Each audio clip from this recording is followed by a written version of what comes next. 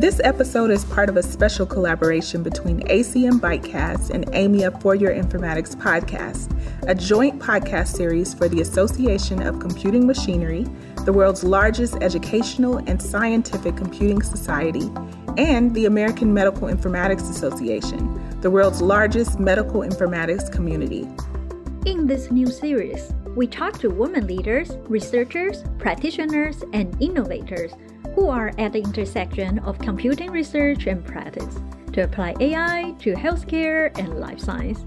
They share their experiences in their interdisciplinary career path, the lessons learned for health equity, and their own visions for the future of computing.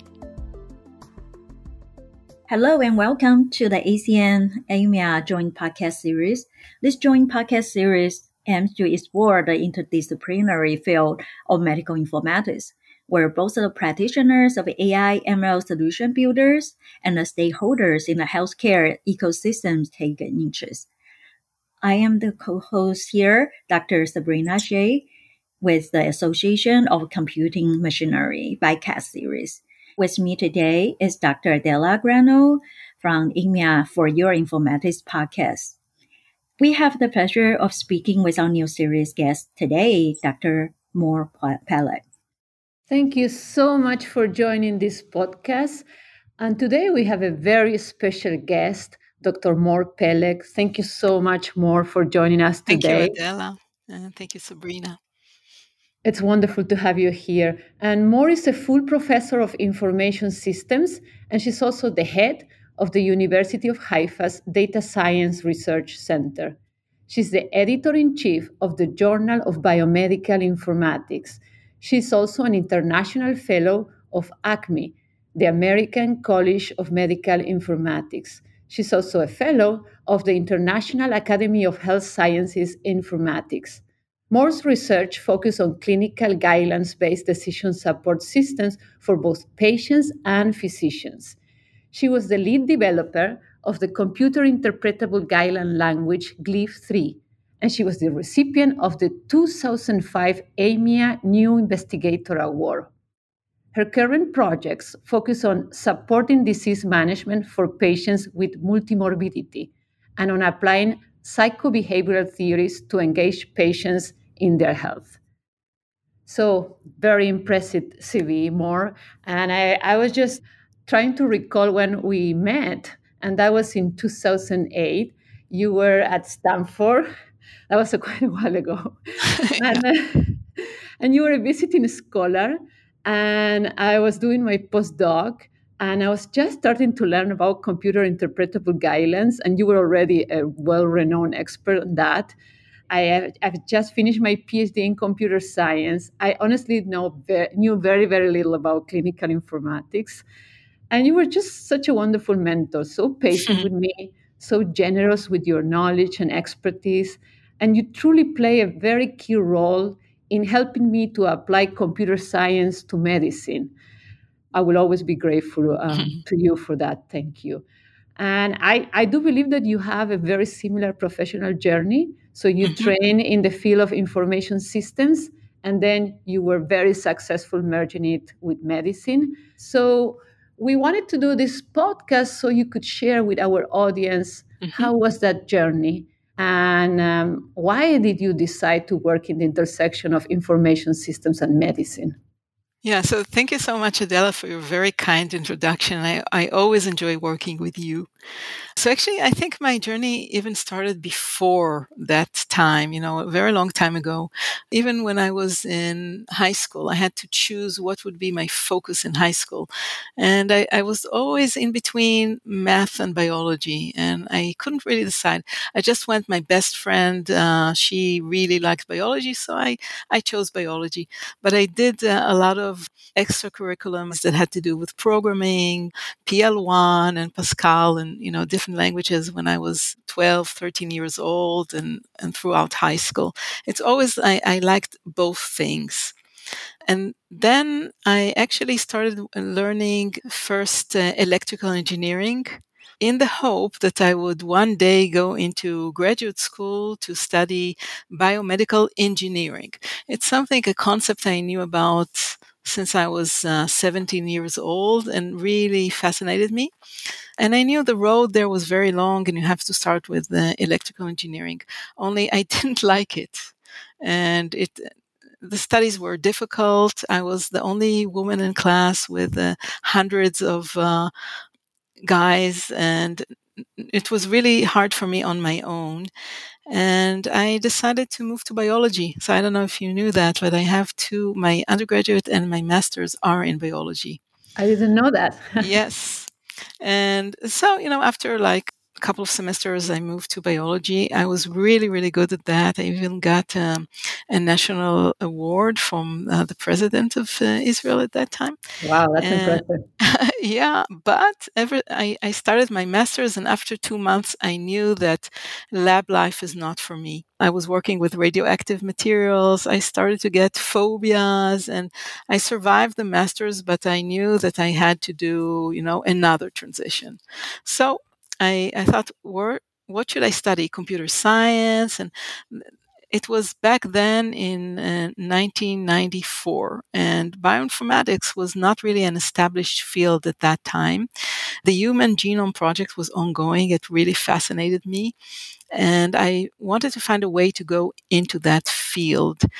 I started to go and interview in the computer science and in information system department. And I thought that because I'm really good at organizing things, I would be better in information systems and, going into databases rather than the algorithm side. So I started the PhD there. And when I was about to graduate, I actually heard a talk by Yuval Shachar, who is another very important Israeli medical informatics scientist, and he was at Stanford. And that's why I came to know that there is a program for medical informatics at Stanford. And I applied to Mark Mewson for a postdoc, and I ended up working with Ted Shortliff and Samson too on the Glyph project that you know. So it was kind of a long and winding road of things that interested me plus chance. That's a great story. Thank you for sharing. Sure.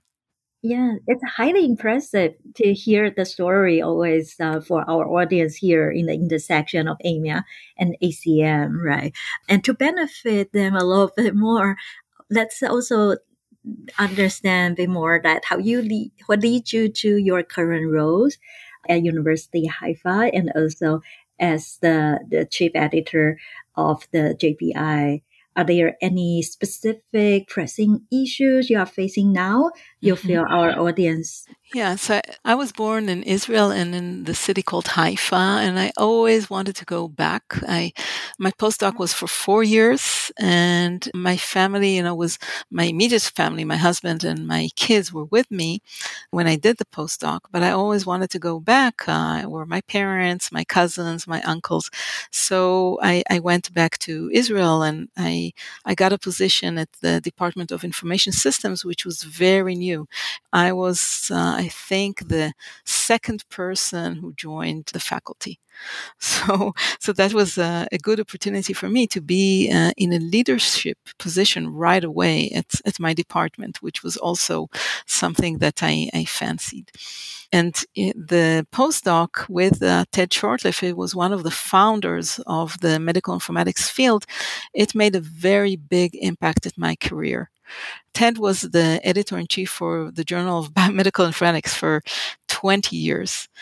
And he invited me first to join the editorial board and later become an associate editor, deputy editor, and finally I became the editor-chief that replaced Ted.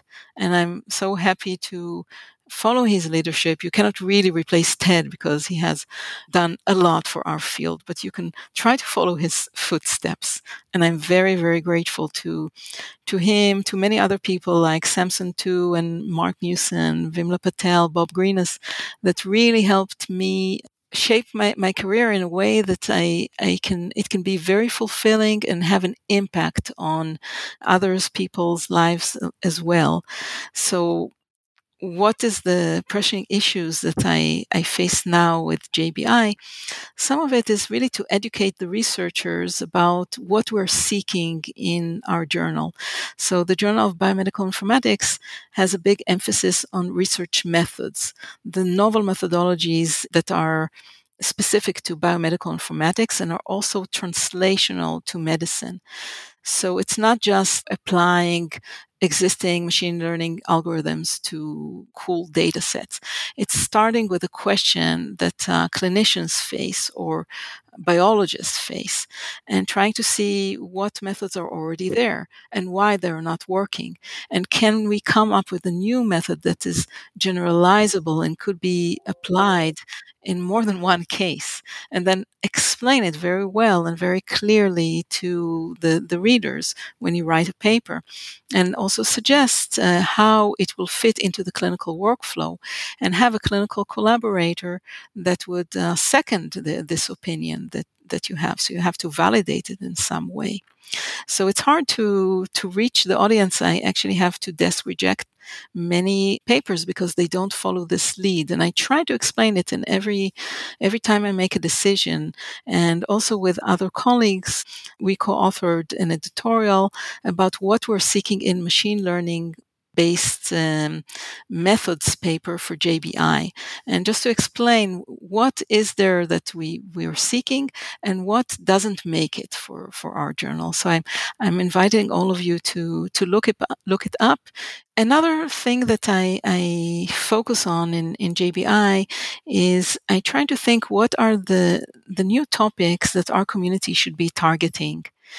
And I try to invite people to write methodological reviews, to write new research papers, and also to have new special issue call for papers.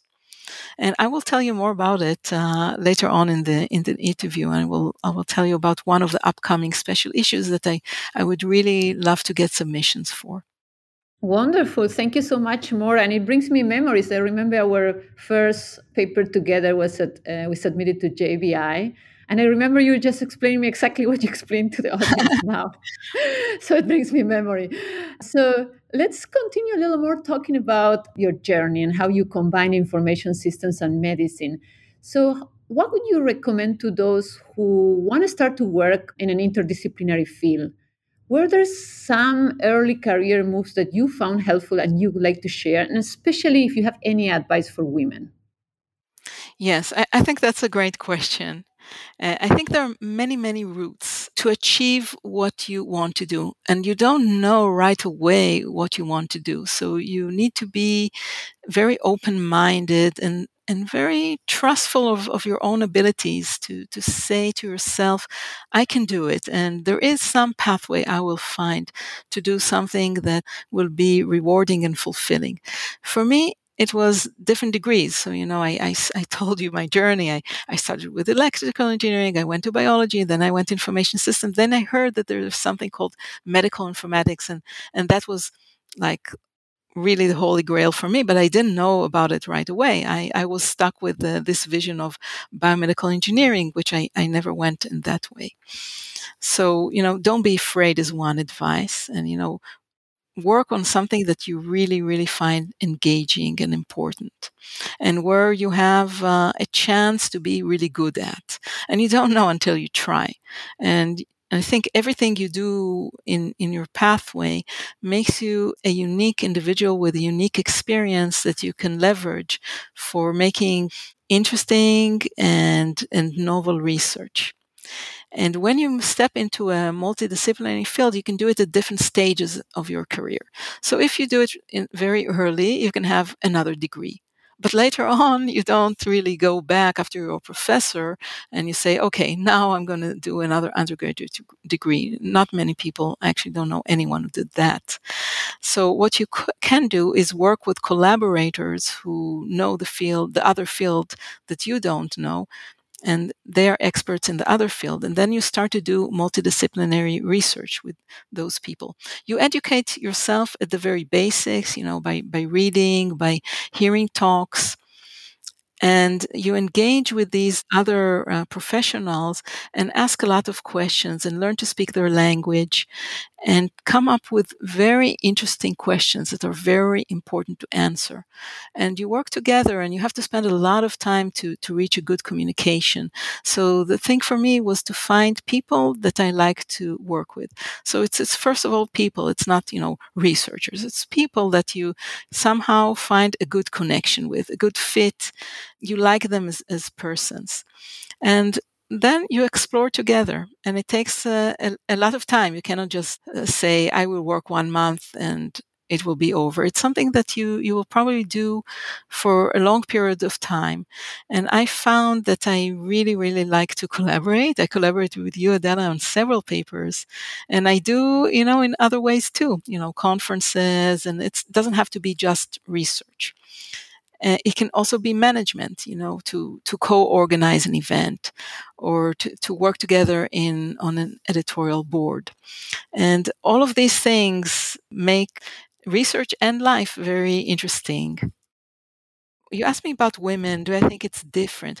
I think it is, because I think that one of the things that are necessary, although, we have Zoom and we have teleconferencing, it's really, really important to meet people in person in physical space. And for that, we have conferences or we have visits, like when you came to Stanford for a visit. I think that can make a connection last for a very long time. And I think women, sometimes it's difficult for them to travel. They sometimes have children, and they have to have a very supportive family, supportive husband, supportive parents. That's how it's been for me. So, I always make a list of what everyone has to do to replace me, and they cannot do without the list, but I find ways, and I am replaceable. So I think, women would benefit from going abroad, and I encourage them to do so. Yeah, That's a great advice. We should definitely have another workshop on this kind of 50-50 responsibility sharing for women. Yeah. And some of our audience here are already in their mid-career, especially in medical informatics field. A lot of us are pursuing this interdisciplinary career in the middle of medicine and information systems. So did you have more advice to share for those mid-career? Yeah, so I think mid-career is often challenging, because sometimes you kind of think that what you did for the past 20 years is no longer in the very focus. You started when it was very hype, and now it's not hype anymore, and there's a different hype. Do you really want to join the celebration? And sometimes you're not able to do it by your own. I mean, you get some exposure, but you will not be a leader in a new field very easily. So some of the things, these management opportunities are really great. You can get involved in committees. They can be university-wide committees or national committees or even international committees. AMIA has a lot of these committees, and ACMI does too.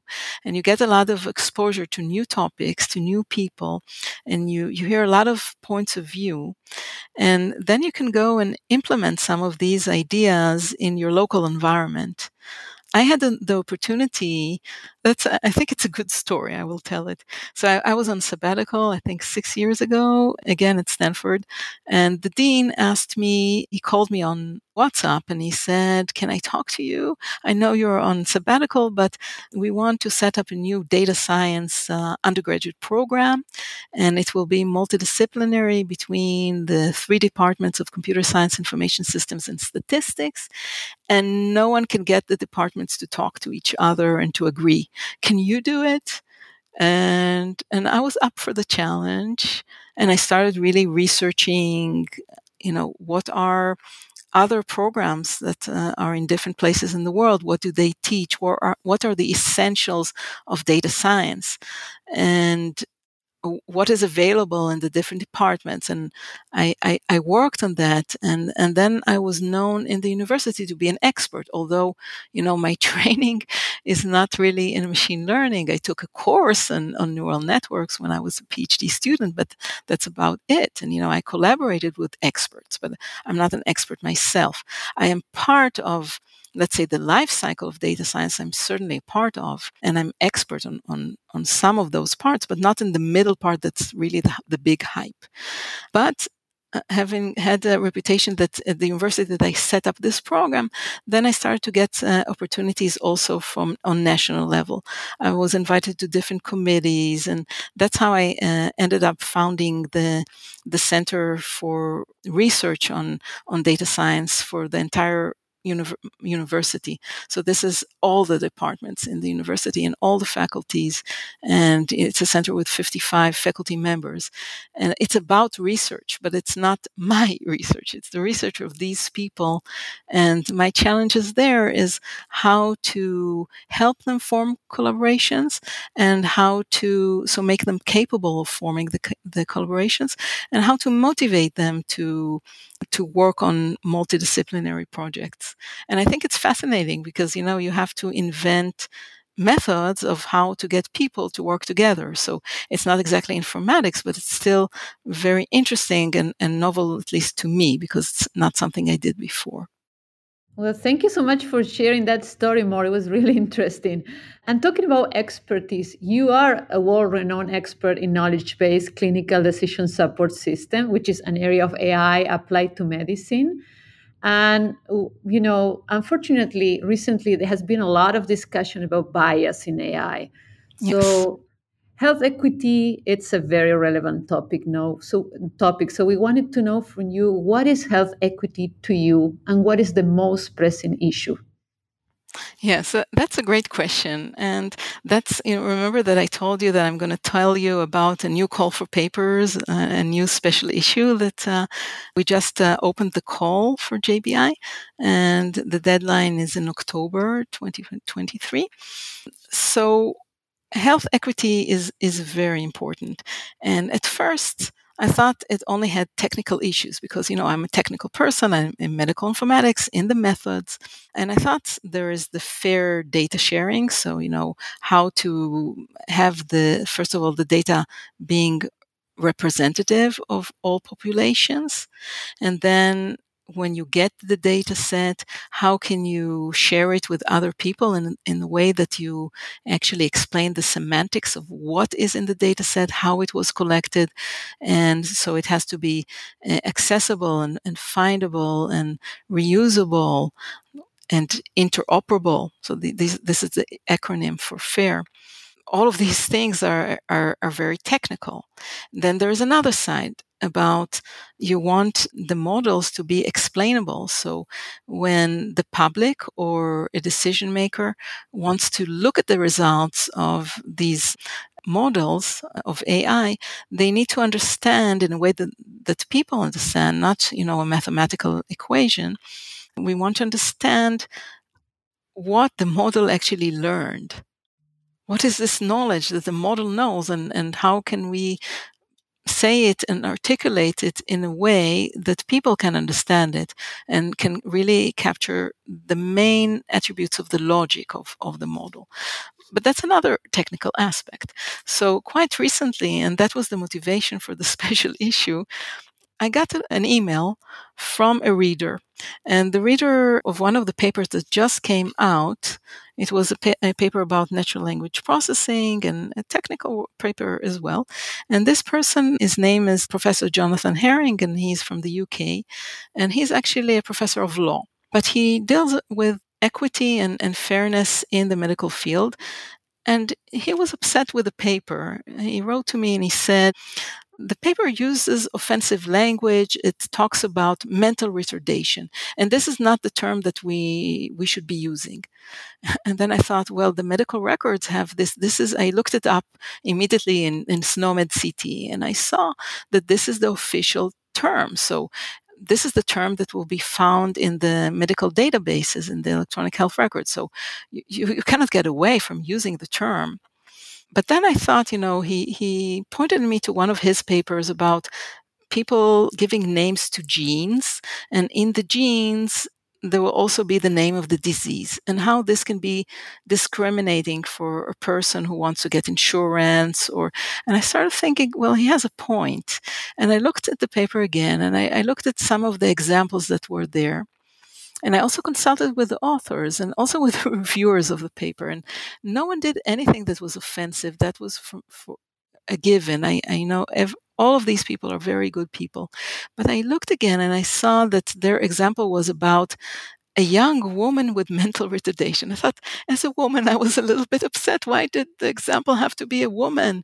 And maybe this is, in fact, a sentence that appeared in one of the clinical notes, but it kind of still upset me. And I want to have a special issue in which we address not just the technical issues, but these psychological, sociological, soft issues that maybe we can educate our readers and the scientists who write papers on how also to use examples in writing. What are the case studies that we present as an example, and what language do we use?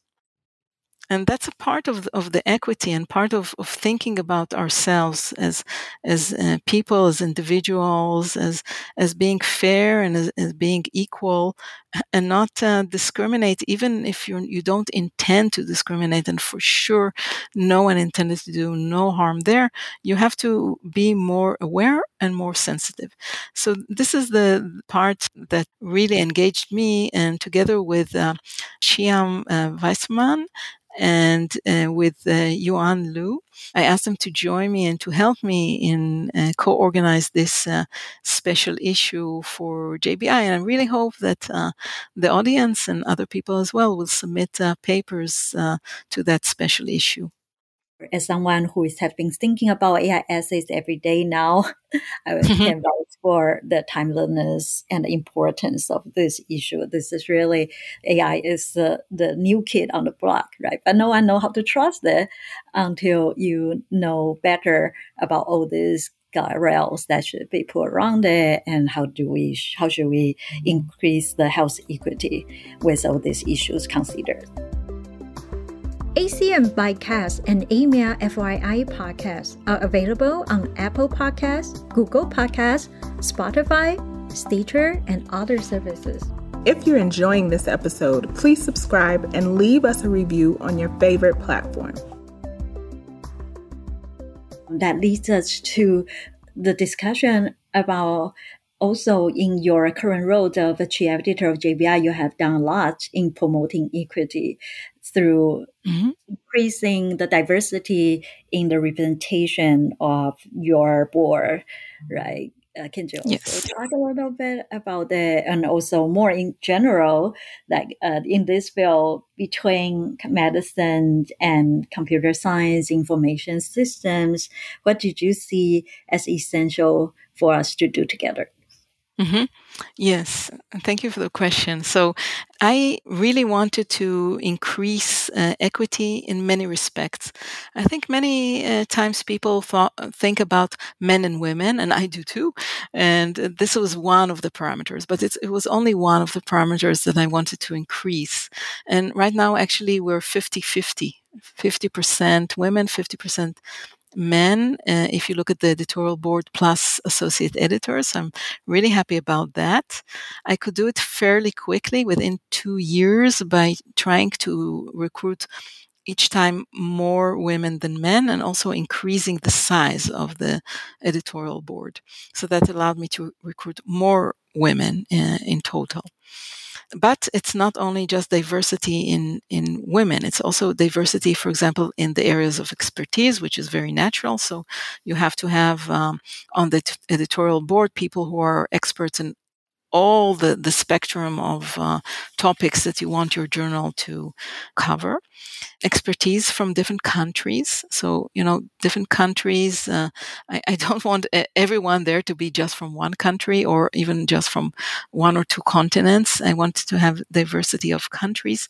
I also thought that if we have so many papers of machine learnings that are coming from China and India, we should have people on our editorial board and also associate editors that are from these countries, because they are also sensitive to some of the things that are written there, and they can give better advice to the writers, even when they reject or when they follow a paper through several rounds of revision of improving the paper. Sometimes they need to explain things that are culturally sensitive. So I want to have diversity also in the countries. Another aspect is industry versus universities versus hospitals, for example. I want to have people from all of these sectors. And also seniority, so not just full professors, but also younger scientists that are very good. All of the people on our editorial board have published in the journal several papers and have acted as reviewers for several papers. So they're not knowledgeable and they understand the policies and the aims and the scope. But we don't just take very seniors. So we have equity and diversity in many, many different respects. Your second question about how can information systems or computer science work together with health and also increase the fairness. I think that, AI is a great tool to detect areas when there is no fairness. So when there is bias in data sets, bias in the language in which we explain the results. So we need the results to be explainable not only to professionals, but to the public, to people with different backgrounds and different health literacy. Thank you so much, Mor, for the work that you are doing for JBI. Amazing work. And one of the things I really admire about you is how versatile you are. You're able to collaborate with people from US, but also in Europe. You're equally active in both spaces, which is very rare. I wanted to talk to you about your latest work funded by the European Union, and I'm referring to your past project MobiGuide, but the recent one Capable. And Yeah. both projects have a very strong focus on narrowing the gaps between clinical guidelines and patient needs. So, are there any improvements in personalizing clinical guidelines to patient needs that you have facilitated making, or new changes that you would like to happen? Yeah, thank you for this question. So MobiGuide, I was the coordinator of this large collaboration. It was like 13 different organizations, and maybe 60 people worked together on this project. And it went for 4 years, and the idea was that we wanted to provide decision support anytime, everywhere, to patients and to their care providers. So before MobiGuide, to me, the focus was always on the caregivers, the care providers, sorry. And now the focus started to become, since 2011, for me, on patients and the people that need to help the patients. So clearly the healthcare professionals, also caregivers. Of course, it's not one size fits all, and I wanted to personalize the decision support. So in MobiGuide, the personalization was related to the patient's context. I had a student, Adi Fuchs, and he was working with me and Pnina Sofer, one of the professors in our department. And he said the following thing, that patients, they don't want to really think of themselves as patients. They want to lead their normal daily lives. And sometimes all these medications and all these tests, they're really hurting their ability to lead normal lives. So maybe they can negotiate with the doctor, and maybe they can be more lenient with what they're asking them. For example, if you go on vacation, maybe you don't need to monitor your blood glucose every day, 4 times a day, or your blood pressure every day. Maybe you can do it once every 2 days. So with that, he went to interview patients and doctors, and he read the literature, and we looked at all these different aspects that define your personal context and which could influence decision support. The patients thought like Adi, like the student, but the doctors actually, when they said, oh, a person on vacation, we have to be extra careful because he actually can be compromising his health. So instead of having the patient, measure blood pressure every day, he needs to measure twice a day. So it didn't work exactly in the best way we hoped. But there were cases in which they said, yes, we can be more lenient if we see that the patient is monitoring themselves very well, and also they are within the bounds, so the different results of the monitoring show that they're in good health. Then we can be lenient, and then we can say, okay, it doesn't have to be every day, it can be maybe 3 times a week. So that was in MobiGuide. We also personalized there the timing of the reminders and little things like that. Then my collaborator Silvana Quaglini from University of Pavia, she was one of the key partners, as was Yuval Shachar in MobiGuide. So Silvana proposed the Capable project, and she's the coordinator, and I'm one of the PIs in that project. And we're now starting the 4th and final year already with patients. There, the personalization is different. We are focusing on cancer patients, and we want to improve their well-being. So it's not only pharmaceutical, drugs that we're giving to patients. It's also their mental well-being. And to influence their mental well-being, like, anxiety, depression, stress, many effective evidence-based therapies are non-pharmacological. They involve things like mindfulness, exercise-based yoga, tai chi, positive psychology. They're still evidence-based, but they're not drugs. And the difficult part about it is, how can you form these exercises into a habit? Something you never did, like deep breathing or tai chi, and you have to now do it every day. So there are behavioral theories, and we're using behavioral theory of BJ Fogg. He says that in order to develop a habit, 3 things need to co-occur. One is that you need to be motivated enough to do the new habit. And the second thing is you have to have the capability. So if we want you to do Tai Chi for 40 minutes, maybe you cannot do it, but maybe 5 minutes you can do. And the third thing is a trigger that will remind you to do the habit over and over again. And, maybe at a specific time window that co-occurs, let's say 7 p.m. every day, or right after you wake up, or right before you go to bed, or after you brush your teeth, or when you drink your first coffee. And what we're trying to do is use machine learning to try to personalize the trigger to the individual preferences to patients.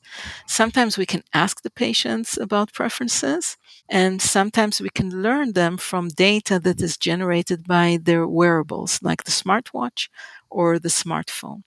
So I've been working with Shimon Wilk and Aneta Lisowska from University of Poznan, and we published a lot in that area in the past 2 years.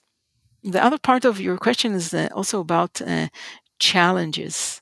So what are the new challenges that I think I would like to address, or like other people to address? So I think forming these good health habits by people like myself, it's not that difficult. And people like myself they have health literacy, they have high socioeconomic sectors. But what about the people who are really suffering more? They are less educated, low socioeconomic status. Maybe they are in a culture that doesn't understand much about what constitutes good health. And maybe it clashes with other culture elements, like you're supposed to eat a lot of cakes in parties and always to drink sweet drinks or things that are not healthy for them. What can I do to help them? And not just me. I mean, it's many people need to help there. So these are big challenges I really wish a lot of people would work on. Yeah, these are great examples that give us some hope that in the future, with all this learning health system in place, then this continuous feedback loop can help us to get to the next level of healthcare, which we need to move the needle from healthcare post-disease diagnosis to prevention. Right. Yes, that's Yes. great. Yeah, but for some of our audience who might not be familiar with the idea of learning health system, certainly this is the time when the cloud computing and EHR and other technical protocol like FHIR standards being available. So it seems that there is a growing trend here for health system to start growing their learning health system within their organization. And then it's finally the time to do it or start doing this in a more mature way. So for our audience here, can you introduce a little bit more about the concept here? And are there anything that you think our audience can learn about new application area to help to realize its potential? Yeah, thanks, Sabrina. I would use this opportunity to explain. So, if you have a process or a system, and it can be open looped, not a loop, an open process that you just start with input, do the process, get an output. So suppose you have even a clinical guideline that you want to implement because it is based on evidence-based medicine. And you say, okay, I'm going to my healthcare system. I'm going to implement this guideline by implementing some rules that will check parts of the guideline. Let's say there is, if the person is older than 50, they should get a colonoscopy. So you implement that rule. It feeds the input data of the birth dates of everyone. And when someone reaches 50, he will get a rule that fires for him, and he will get a reminder in his email. Go do the colonoscopy. So this is kind of an open process. There's no loop. To close the loop, you need to see if it's effective. So how many people received this reminder and how many people acted upon it? And you do a controlled, you look at this, maybe you look at people who did not get the reminder, people did look, and you compare and you see if it's effective or not. And when you see that something is not working, you have a chance to improve it.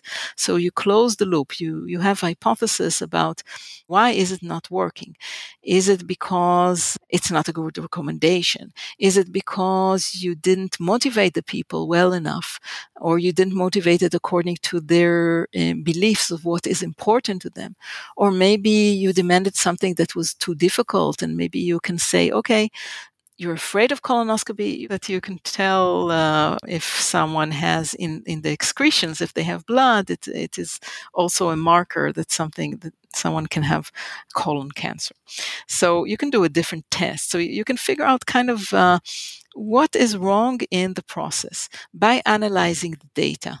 So if you collect data from about the input, about the output of the process, do different types of statistics, you look at the standard that you want to reach. Do you want 80% of the people to comply or 50% of the people to comply? What do you wish for? And what should the standard be?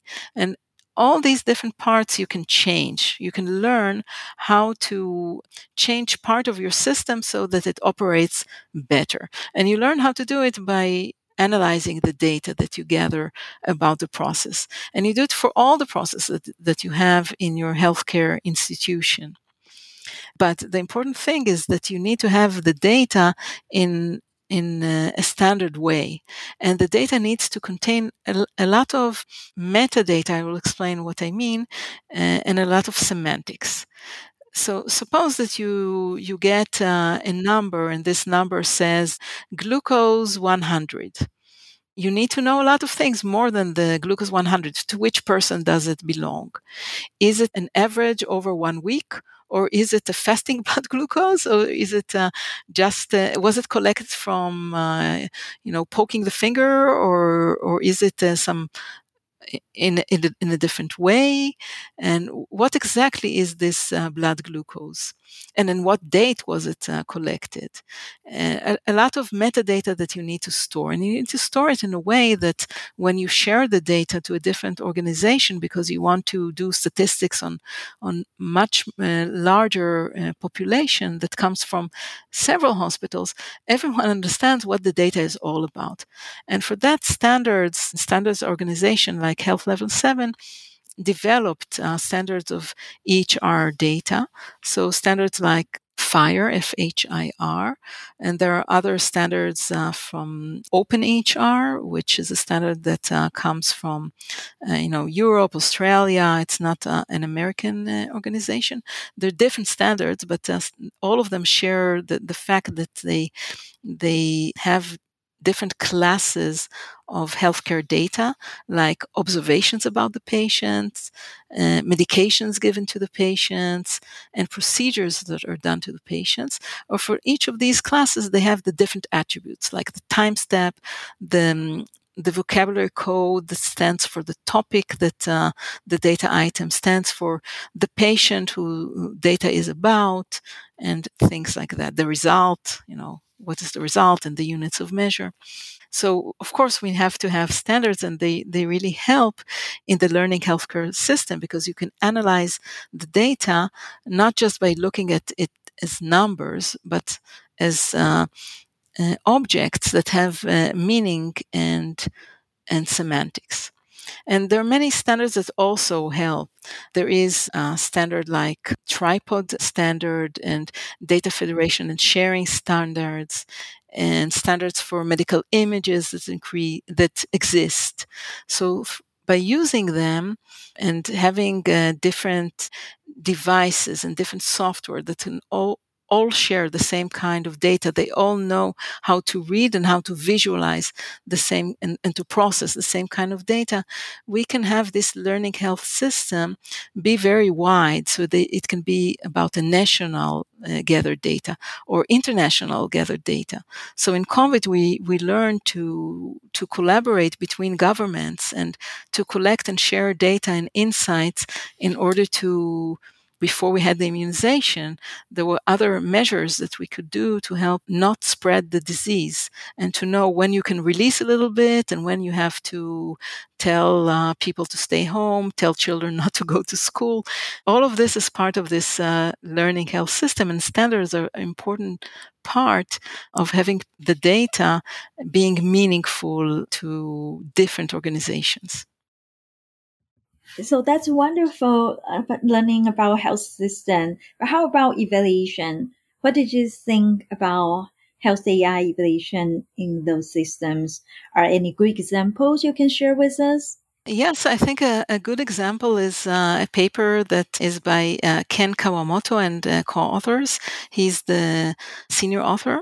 It was published in the Journal of Biomedical Informatics in 2022 and entitled Evaluation in Life Cycle of Information Technology Framework, so ELICIT framework, supporting the innovation life cycle from business case assessment to summative evaluation. So while it does not specifically have to do with AI, I think this is a very good paper to read, and the ideas behind there can be applied to any kind of research that have to do with information technology. So I really recommend it. I also recommend the editorial that we wrote in JBI on machine learning. So I will provide the link. And you asked for a good example. So there's a paper by Godino, BJ Fogg, and others that was published in Lancet Diabetes Endocrinology in 2016. And it is about Project SMART, social and mobile tools for weight loss. I think they did a beautiful study where they implemented a mobile health system to try to help patients lose weight, and they evaluated for over a period of 18 months to see if the impact is lasting. And it's really beautifully done and beautifully written, so I highly recommend that. And maybe one last thing is TRIPOD is it stands for Transparent Reporting of a Multivariable Prediction Model for Individual Prognosis. So I also recommend reading about that standard. Great. Yeah, that has what as we are recommending for our AI evaluation showcase for this year's AMIA as well. We will provide the link with others link you just mentioned. Well, we have arrived to the end of the podcast. So you have made it so entertaining, Mor. So thank you so much. A lot of wonderful stories that you share. And most important, all the details about your journey that I think the audience will enjoy and will connect with those. So we want to thank you for spending this time with us. And we wanted to give you the opportunity if you have any final words or thoughts that you want to share with our audience. Yes, so thank you very much for allowing me to have this opportunity. I think don't be afraid to do things that you think are important and that motivate you and make you feel needed and important and impactful. And find the way to do it through collaborations, through trying out new things, and hopefully, publish it in JBI, but also in any good journal that can reach the audience and make an influence on people in our world. Such a lovely story. Thank you. Yes, it was awesome, Mor, as always. Thank you for listening to today's episode. ACM ByteCast is a production of the Association for Computing Machineries Practitioners Board, and AMIA's For Your Informatics is a production of Women in AMIA. To learn more about ACM, visit acm.org. And to learn more about AMIA, visit amia.org. For more information about this and other episodes, please visit learning.acm.org/BYTECAST. And for AMIA's For Your Informatics podcast, visit the news tab on amia.org.